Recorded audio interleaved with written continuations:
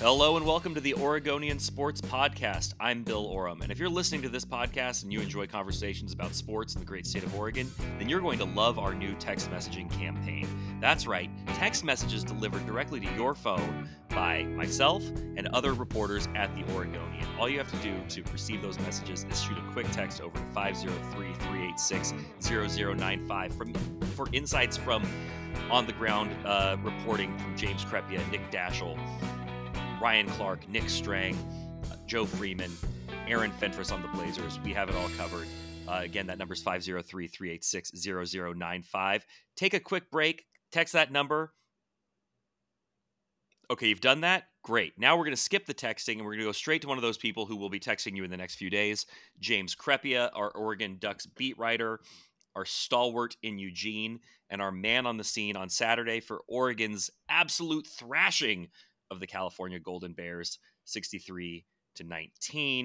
James, how you doing? Were you able to stay dry on Saturday? Yes, it was somewhat successful in that regard. If anybody stayed totally dry, I'd love to know how they pulled it off, because that was a difficult one to accomplish that feat. No matter how early you showed up or no matter how late you left, but it is that time of year. It's part and parcel, and in the grand scheme of things, I adjusted my predicted score in part because of the weather. Not even the weather could dial back Oregon's offense, no matter who the quarterback, running back, receiver, or anything else was. That was as sound a lopsided whooping as you will see in conference football, certainly under the conditions. James, I got to tell you. So I was in Boulder with the Beavers for their game at Coach Primeville, and I was watching in my room. Now, you have to know, after the Utah win, readers of the Oregonian would know that I wrote that Bo Nix not only should be in the Heisman Trophy race, he should be leading it, that he has been the best player in college football, that the Ducks are good enough to actually play for a national championship, not just weasel their way into the college football playoff. All of that, all the superlatives, all the hyperbole. And then on the first play of the game, I watch in horror as Bo Nix throws a pass to his brother, Tez Johnson, and it goes off Tez's fingertips for an interception, Bo's second interception of the year. I have to ask, it's a long game. It's a 60-minute game, 4 quarters. It certainly didn't portend disaster. But what were you thinking on that first play? And then really those first few minutes when it was about as bizarre of a start to a college football game as you're going to see?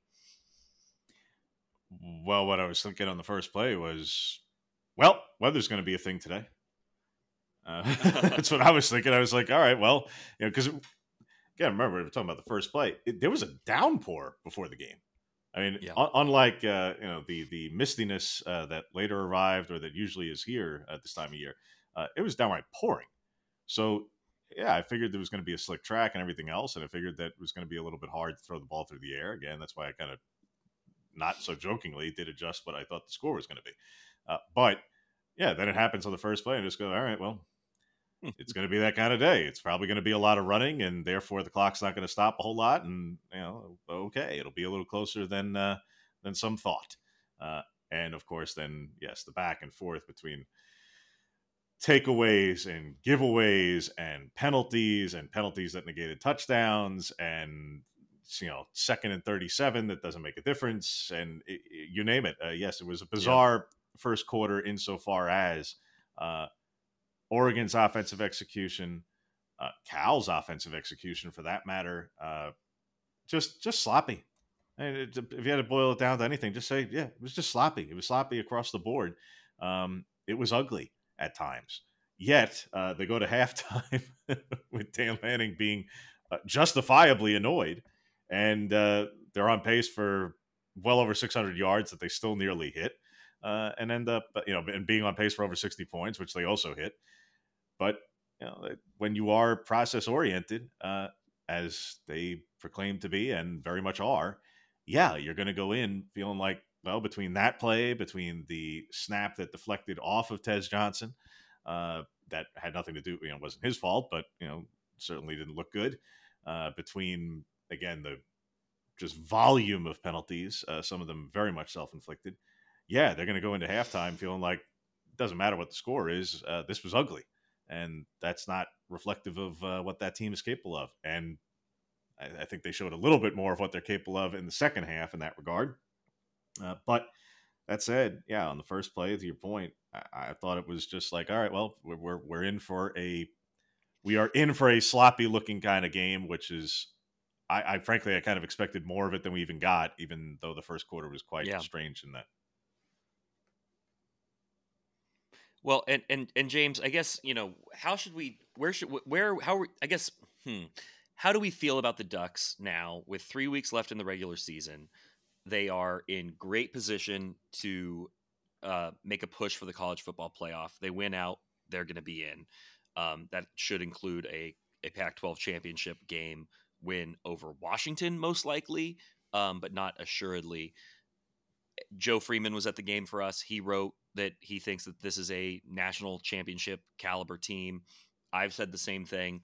I don't know if we've quite gotten your perspective on that yet, though. Um, with the body of work we've seen from the Ducks and the blowout of Cal, and maybe the blowout of Cal, isn't that impressive, but this Cal team has been tough. It has given teams trouble, more offensive than defensive, which is a bit of a paradigm shift for a Justin Wilcox team. But at this stage of the season, going into what is a big game against USC, they're all big games at this point, of course, but SC certainly brings a lot of firepower, and the defending Heisman Trophy winner to Autzen Stadium. Um, what do you think this? Where do you think this team sits in terms of the CFP and Bo Nix's Heisman hopes? My perspective on this Oregon team really hasn't changed since before the season, to be honest. Uh, Nothing that has occurred has really shifted my perspective on the team as a whole or on Bo Nix really at all. I expected them to contend for, and I picked them to in the preseason poll win the Pac-12 championship. Mm-hmm. So, I'll stand by that. Not because again, as for those who are new to the program or are new to me, not because I am from here, went here, have some undying allegiance to. No, I just objectively I believe they are the best team, and I've felt that way going into the season. I have felt that way every single week throughout the season, including after the loss to Washington, where I thought they were still the better team and played the better game. Yeah, Having said all that, agree with you there. uh, thought Nix was going to be a Heisman contending player entering the season. Felt that way before the billboards, after the billboards, before games were played. After padding stats against some really, really terrible pass defenses, and after playing particularly well, obviously at Utah. Uh, Nothing that happened this past week has altered that in any way, shape, or form, or really the past couple of weeks for that matter. Look, they're still at that caliber to me. They've justified every one of those positions and validated every one of those positions. If anything, what I'll say as a whole, as now we are reaching this point in November and the rankings are coming out every Tuesday, and that's going to draw up people's attention as it should, is it's not just about where is Oregon or where is Oregon relative to Washington or, hey, well, Ohio State and Michigan are going to play, so whoever loses is just naturally going to get knocked away. No. The conversation that kind of began last week, but will now certainly ratchet up in the weeks ahead is, oh, yeah, there's Alabama. And what if Bama actually beats Georgia? And Mm-hmm. everything.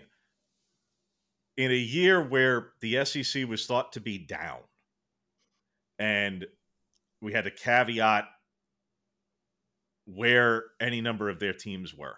And here's two-time reigning champion Georgia going for history, and they're not even one to start, and every which other thing. Now the conversation is going to shift over the next couple of weeks to, hey, could the SEC get 2 games in? Mm-hmm. Should the Michigan-Ohio State loser be left out?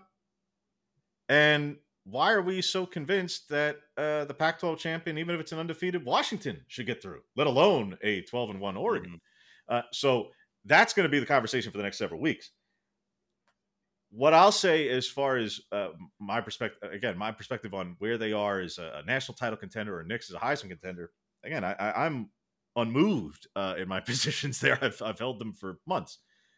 What I'll say is there is going to be, amid that conversation in the playoff rankings in the weeks ahead, as long as everybody keeps holding serve until the next couple of weeks and rivalry weekends and those Hmm. things, there's going to be a dialogue that occurs, particularly out of the southeast part of the country, about relative caliber of defenses played. That's going to be a dialogue that some will get into in the Heisman race. I think some in Ann Arbor and their quarterback, some out of Tallahassee and their quarterback, maybe a couple out of Baton Rouge, depending if Jaden Daniels stays in it.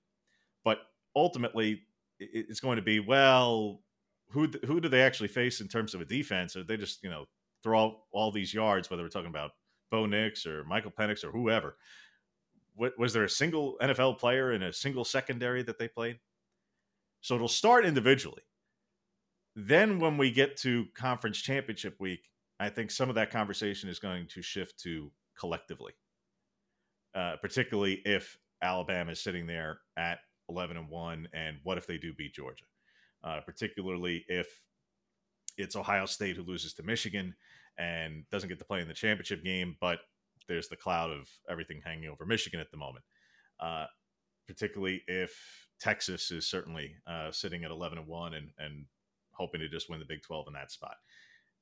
Depending on how many teams and which brands they are who are still alive to make it to the playoff at that point, I think the nitpicking at the Pac-12 in a year where the Pac-12 was top to bottom, the strongest it's been in a long, long time, certainly nationally, had Well, the that was most gonna games. that was gonna be my that, that's where I was gonna push back, James. And you've given this a lot of thought and have way more familiarity with the SEC than I do. But the Pac-12 has had 8 of its teams ranked at various points in the Absolutely. season, and I know that is not necessarily an indicator because Colorado not very good, Washington State not very good, UCLA meh. So I mean, some of those teams that have been ranked have been overranked, but they have been, like you were saying, top to bottom. So I wonder how much that is going to factor in when the rubber meets the road, as opposed to the Big Ten hasn't been as good top to bottom, but Ohio State and Michigan have been obviously head and shoulders above. We've seen it before. Does a one loss team there when they've been top 2 3 all season long, necessitate one of them falling out of the top 4? And how much does an Oregon a dominant showing against Washington State really move the needle when we see Washington State at 1-7 in conference? Yeah, and that's where I say I bring up every other possibility, because it's not to me just about against Michigan or Ohio State today, or whoever the winner ends up being once they're going into championship weekend. It's more about the ultimate doomsdays from a West Coast perspective of, what if Bama beats Georgia? I mean, Hmm. in what universe do you reside where you think the SEC champion and the two-time reigning national champion, who will have just lost in the conference title game, don't both get in? And if you start with the position that under that scenario both of them get in, I don't really care what you think about who won Michigan Ohio State and whether they're one loss or undefeated. The Big Ten champion, if they are them and not whoever wins the West of Iowa, Yeah, beats them. All right, that's 3. And now you've got a potential one-loss Texas, who, by the way, has the win over Alabama, who's in under that scenario, or you have an undefeated Florida State.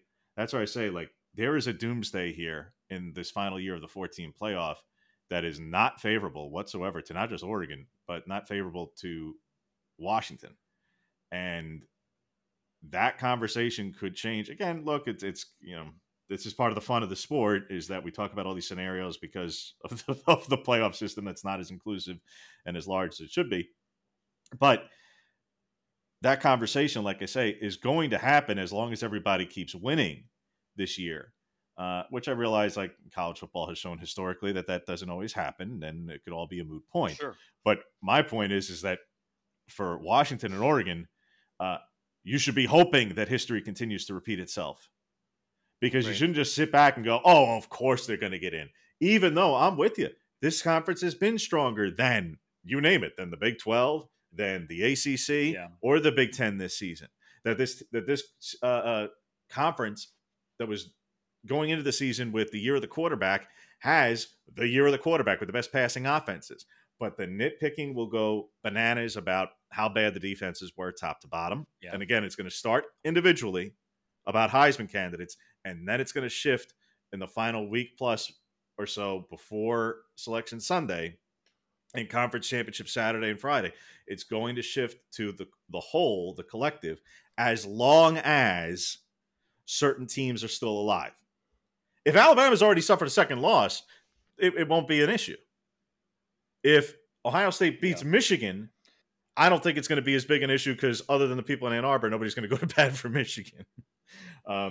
If Texas somehow Yeah. stumbles before it gets to the Big 12 championship, not going to be a thing. But if you have all these other parts of the country still very much alive, I think that nitpicking is going to go extreme. And I don't think the politicking and the pounding of the chest and the championing of the message from the West Coast, one, is that strong in general. Certainly hasn't occurred en masse at all. And I'm not sure it can because this conference is so disjointed and people are suing each other right now that I'm not sure they're going to certainly circle the wagons to accomplish a collective goal for anything because I don't know who the collective is right now. Yeah. I guess James, like, the way I look at this is this can all shift. You're right, and a win over Georgia catapults a one-loss Alabama, but where CFP rankings matter early, at least to my mind, is based on what we've seen so far. The committee has put Oregon ahead of the other one-loss teams in the country, including Alabama, um, And and Texas. and so and Texas. And so the burden is on those schools to leap Oregon. And if Oregon takes care of its business and you know handles USC with again the reigning defending Heisman winner, handles an Oregon State team that has been ranked in the top 15 all year despite um, now multiple losses, and then goes and avenges a loss to a team that every poll and include plus the CFP has told us is a top 5 team and avenges that in the Pac 12 championship game. I don't really see the body keeping Oregon out. The problem is you only have so many spots, and somebody ends up getting their feelings hurt, or somebody ends up feeling snubbed. That's just the system we're in, and that's going to be the system when it's 12. There's going to be the 13th and 14th teams are going to feel like they got snubbed. But I just can't see, given what the committee has told us they think of Oregon and Washington up to this point, that if Oregon does run the table, and again, you made a great point also, which is there's a lot of season left. 3 games is still a lot of season left because look at where we were a year ago and what we thought of Oregon last year when they had, at this stage, they had Washington, Utah, and Oregon State left. And we probably thought we're going to be heavily favored in all of those. And in fact, we're favored against Washington and then end up losing. Bo Nix gets hurt, hello Holiday Bowl. Like, isn't San Diego lovely in December? So, I mean, a lot can change. But I just look at what the committee has told us it thinks of the Pac 12 with Oregon and Washington at 5 and 6 or 6 and 5. And I just don't see that if one of those schools does win out, and Washington has looked wobbly, by the way. Washington has looked really wobbly in 4 of the last 5 weeks, actually. And in fact, I would even say I take Washington has been very close to losing all 5 of its last 5 games, which are Arizona, Oregon, Arizona State, Stanford, and You're making my USC. case Like for they've me, been in Bill. position to lose all of those. I am, but it also darn it, retract it all. We'll edit this part out. But my point is that Oregon is in great shape here. But I hear what you're And saying. James, some go of the ahead. some of Go the ahead. Make some your of the point. things that validate that current position start to steer again. My scenario is not just ultimate chaos. How about just Alabama beats Georgia? That alone. Forget about anybody else. Just that alone. Let everybody else keep winning. Let an undefeated Florida State. Let a 12-1 Yeah. Texas. Let a Michigan Ohio State winner be the undefeated team. Hey, things that work in Bama's favor. Texas keeps moving up. Ole Miss keeps moving up. Yeah. They played Tennessee as well. That's a valid point. They just got one of their better wins over LSU. That's a valid data point. Kentucky is not going to be a world beater, but they're a bowl team. Auburn very well could be a bowl team. So number of bowl teams played, relative caliber of wins for Alabama is improving with each passing week. And if they were to beat what at that point might be number 1 Georgia, certainly no worse than number 2, Yeah. After the Michigan Ohio State loser is knocked out of the way, that will be the best win at that point in the country, combined with a conference championship. So that's where I say, like, there are data points that are moving in Bama's favor over the coming weeks. The Giant was thought to be dead, and those who have played this game before and have watched this movie know that until it has multiple losses, that Giant ain't dead. It just isn't, and the enterprise around it isn't either. And frankly, nor should it be. Losing to, at this point, the number 7 or 8 team in the country in a close game, that should not be an automatic disqualifier for them, quite honestly. And no, they've not been the Bama of yore and lore and all that, but nevertheless. So, like I say, let's see how the next several weeks come out. But I pointed out simply to say, prepare yourselves for the debates and the arguments, which fortunately in the not too distant future, Bill, albeit it'll be with Oregon in the Big Ten, but some of these debates will not matter as much insofar as they will come with home field advantage. They'll come with conference championships, and beating rivals will always matter. But the idea that you would potentially miss the playoff would only happen if you had, multiple losses in a stretch like this, compared to, you could be left out even with a 12-1 record. And in this year of all years, that would be, like I say, there's an air. I don't envy who's on the committee right now, because they need to hope that the chaos scenario doesn't present itself, because of all the years, this would just be true disaster for the playoff committee if these kinds of things break that way. James, you mentioned obviously the Big Ten, and next season. We got the schedule last week. We got a glimpse of what your life is going to look like next fall. We had previously heard who the Ducks were playing where, but we didn't know when. And I wonder what jumped out to you about the Ducks' Big Ten schedule, which starts September 28th at the Rose Bowl against UCLA. Then they're home for a couple of games against Michigan State and Ohio State, at Purdue, home against Illinois, at Michigan on November 2nd, and then they close with 2 of their last 3 at home, plus a trip to Camp Randall and Wisconsin. What are your takeaways from now seeing that schedule on paper?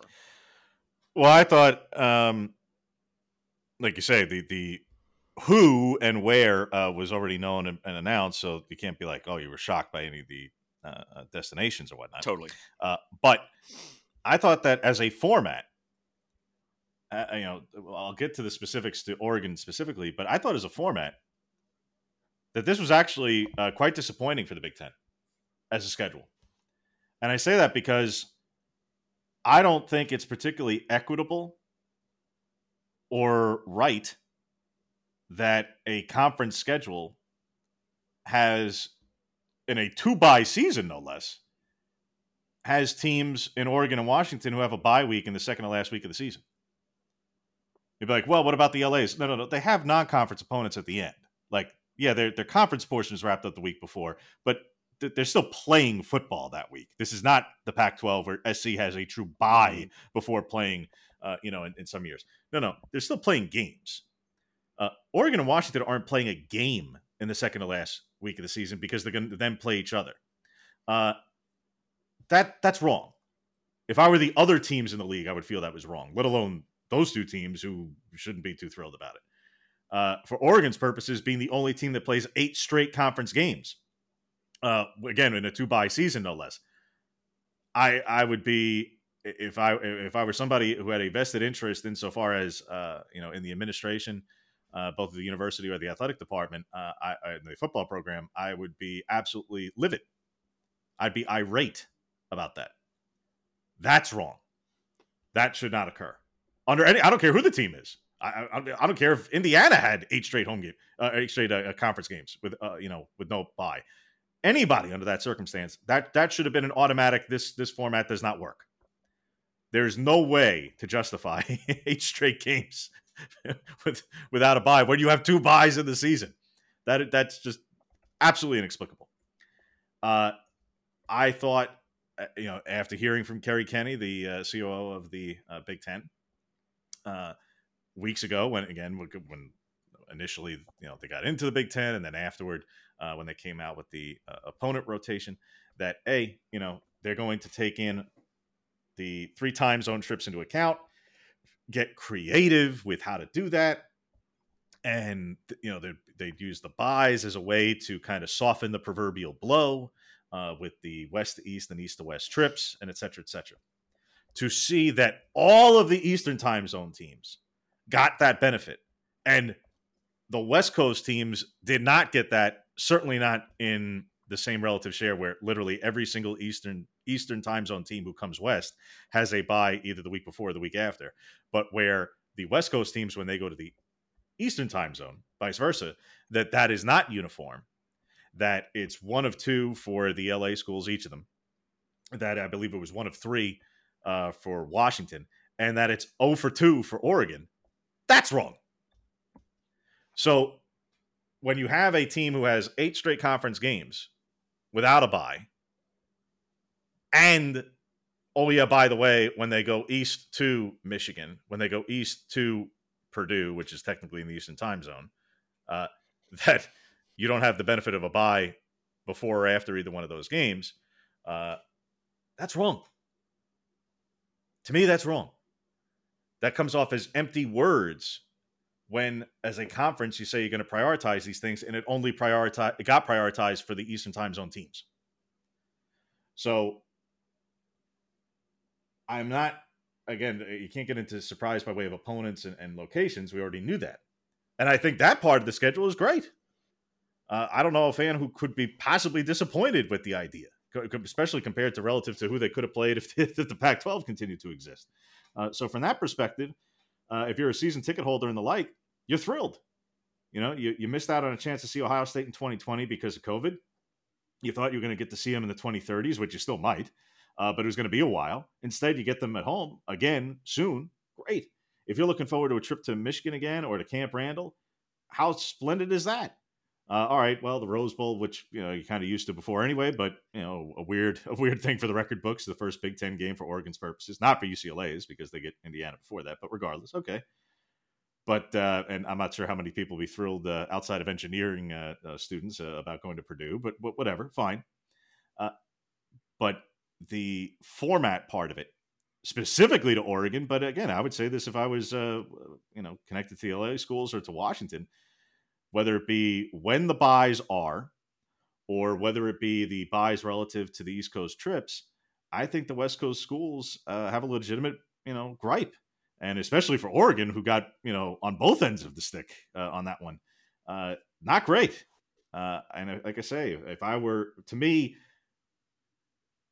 in the collegiate space, so many of these things are legislated to be extremely, extremely equitable to avoid these kinds of outcomes. You never have 3 straight road games in college. It doesn't exist in any league. It just doesn't happen. And I'm talking about in a conference schedule. Sometimes bizarre things happen with non-conference and whatever. But I'm talking about, sure, for the league purposes. And the idea that, well, because Oregon's playing the 13th game because they're at Hawaii, that threw the ultimate wrench in. How? It's from weeks 0 to 3. That has nothing to do with it. What's that?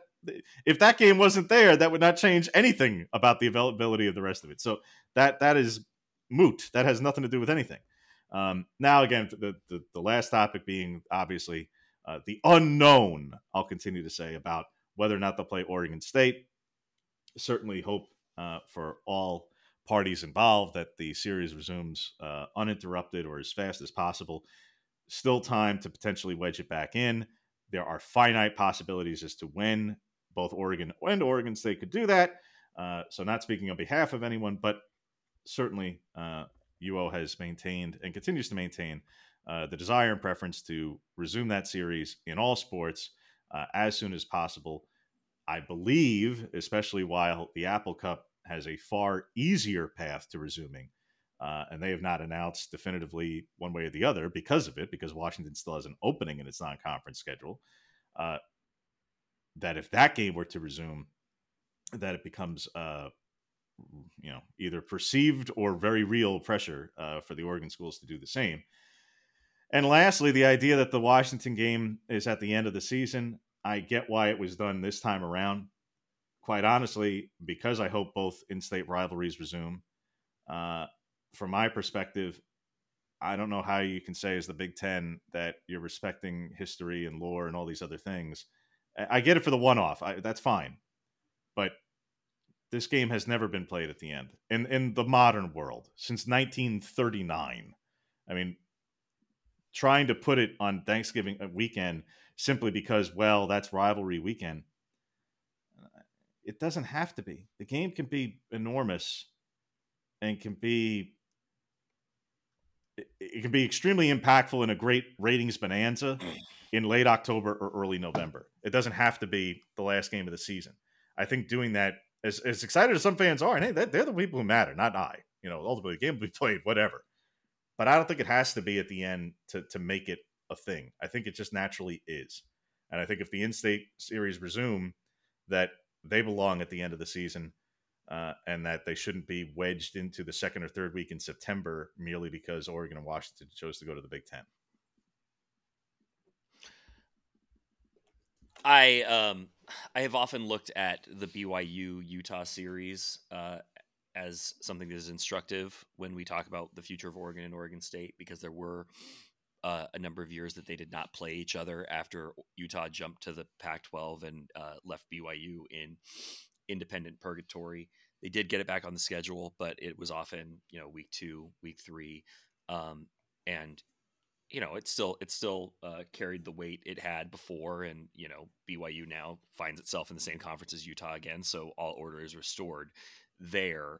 But looking at Oregon's schedule next year, is it safe to say that the Idaho game on August 31st would be the most likely buyout to try to find a slot for Oregon State? The Beavers do have Idaho State that weekend, and the Beavers aren't exactly in position to be uh, ridding itself of opponents in 2024, given that it's not likely to be in a conference with very many teams and not likely to have too terribly many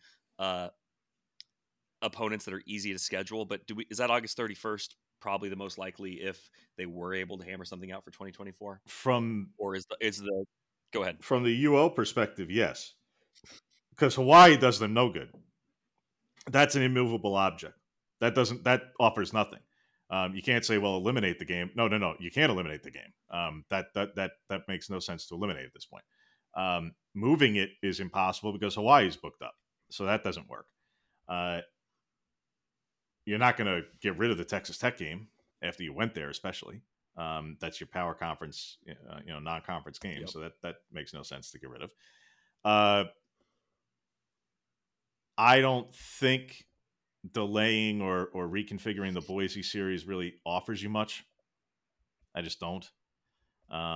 So monetarily, by far and away, it's the easiest to move.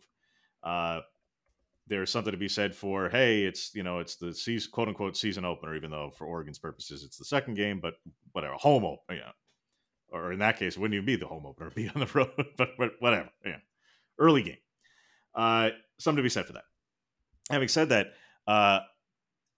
the idea that that could also potentially be the easiest game for Oregon State to move, it very well might be, but again, there's all kinds of moving parts here because another Big Ten team, Purdue, I don't know how or why it happened, but somehow, some way, their game with Oregon State for the 21st, don't assume that that's the 21st, not because of anything that's going on at Oregon State, because Purdue, and I don't know, I have no idea how the people of Purdue did this, but their non-conference schedule, they didn't announce their non-conference schedule as part with their Big Ten schedule because, oops-a-diddly, their 3 non-conference games, all previously announced and scheduled, are weeks 2,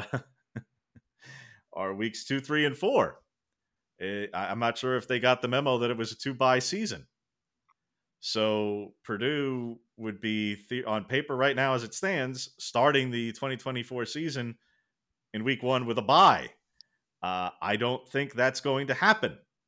So where is Purdue going to create an opening in its non-conference schedule in terms of at least time to be determined? So that's why I say there's all kinds of moving parts here, not just from an Oregon perspective, not just from an Oregon State perspective. There's just a lot happening. I think hopefully in the next week or so with this court hearing, an ongoing case and litigation, combined with whatever dominoes fall shortly thereafter from that, to say nothing of, some of these other fall sports are wrapping up and the transfer portal is about to open in, for instance, soccer. Oregon State and Washington State want to have some answers for all of their athletes, including, yes, of course, for football, but they need to have them for everybody else pretty soon, too. So lots of things that are going to lead to movement and a little bit more certainty. And that will have ripple effects into scheduling of this series again, and scheduling of the series in a variety of sports. But in terms of the football season, I more or less agree with you, Bill, that yes, that the August 31st date seems to be the most convenient. But I say seems because I don't want to be presumptuous. Because of the Purdue game, because of any number of other factors. Well, and I would say, if Oregon State was to move around the Purdue game, and that September 21st became available, that's currently Oregon's first bye week, and that does not right, and that does nothing for them. That does nothing because you don't have. Then how do you create another bye week without, I guess, short of buying out Idaho in right? Week 1, then you're taking a bye and so you go to Hawaii, yes. You take week 1 off, and then you come back to play. That doesn't. Listen, well, I guess if I was going to go to Hawaii, I would then like to subsequently take a week off and just stay in Hawaii. So maybe I'll propose that to Dan Lanning. Okay, James, I need to let you go because this is where you get into silly season. Things are about to get really crazy for you down in Eugene today. You've got women's basketball tonight at Matthew Knight Arena. The Kelly Graves team opens up against Northern Arizona from the Big Sky Conference, and of course, the Oregon men's basketball team is in Las Vegas right now to play Georgia. Hey, Oregon, Georgia, how did that go last time? Hopefully a little bit better for the hoops team than for the Michael White doesn't have year. Brock Bowers or any number of other weapons, or Stetson Bennett or Bear Alexander and an army of NFL defenders, or in this case NBA players. Little bit different, I would say, on paper. So. If at any point the score of this game is 49-3, something has gone catastrophically wrong one way or another. But I would like to thank James Crepia for joining us on the Oregonian Sports Podcast today. Really critical times for the Oregon football team. We're going to keep covering it. We'll both be in Eugene, along with Joe Freeman, along with our social and photography teams for what's a big-time game against USC. We didn't even have time to get into that, James, but USC out of the top 25 this weekend, going to have a new defensive coordinator after finally Lincoln Riley says goodbye to Alex Grinch, which felt long overdue. I'm sure we'll have some analysis and discussion going forward this week about how big of a difference that's going to be for USC and how concerned Oregon should be about seeing a defense that they don't necessarily have tape on, depending on how much SC is able to change in just 1 week, maybe not a lot. But for insights like that, and for those kinds of thoughts that James might have, that I might have, why don't you go ahead and give us a text at 503-386-0095. If you've made it this far in the podcast, you're going to want to subscribe to our new texting campaign. Daily insights from myself, James Crepia, Nick Dashel on the Beavers, Aaron Fentress on the Portland Trailblazers, Ryan Clark on the Thorns and Timbers. Hey, the Timbers are about to have a new coach. I think we're going to have some thoughts on that. And Nick Strang, by the way, has been sending updates about the high school football playoffs throughout the state. So there's a whole lot there. Daily text messages from all of us here at the Oregonian, 503-386-0095. Send us a text. That'll give you the prompt to sign up. First 2 weeks, totally free. Totally free for 2 weeks of insights from all of us here at the Oregonian. After that, it's $3.99 a month. So give that a try. See if you like it. Again, if you've made it this far in the podcast, I guarantee you will. So for James Crepia, I'm Bill Oram. Thank you so much for listening to the Oregonian Sports Podcast. And we'll keep the conversation going with more podcasts this week. And of course, throughout the rest of the football season, all the way up until possibly the college football playoff and beyond. Thanks so much for listening.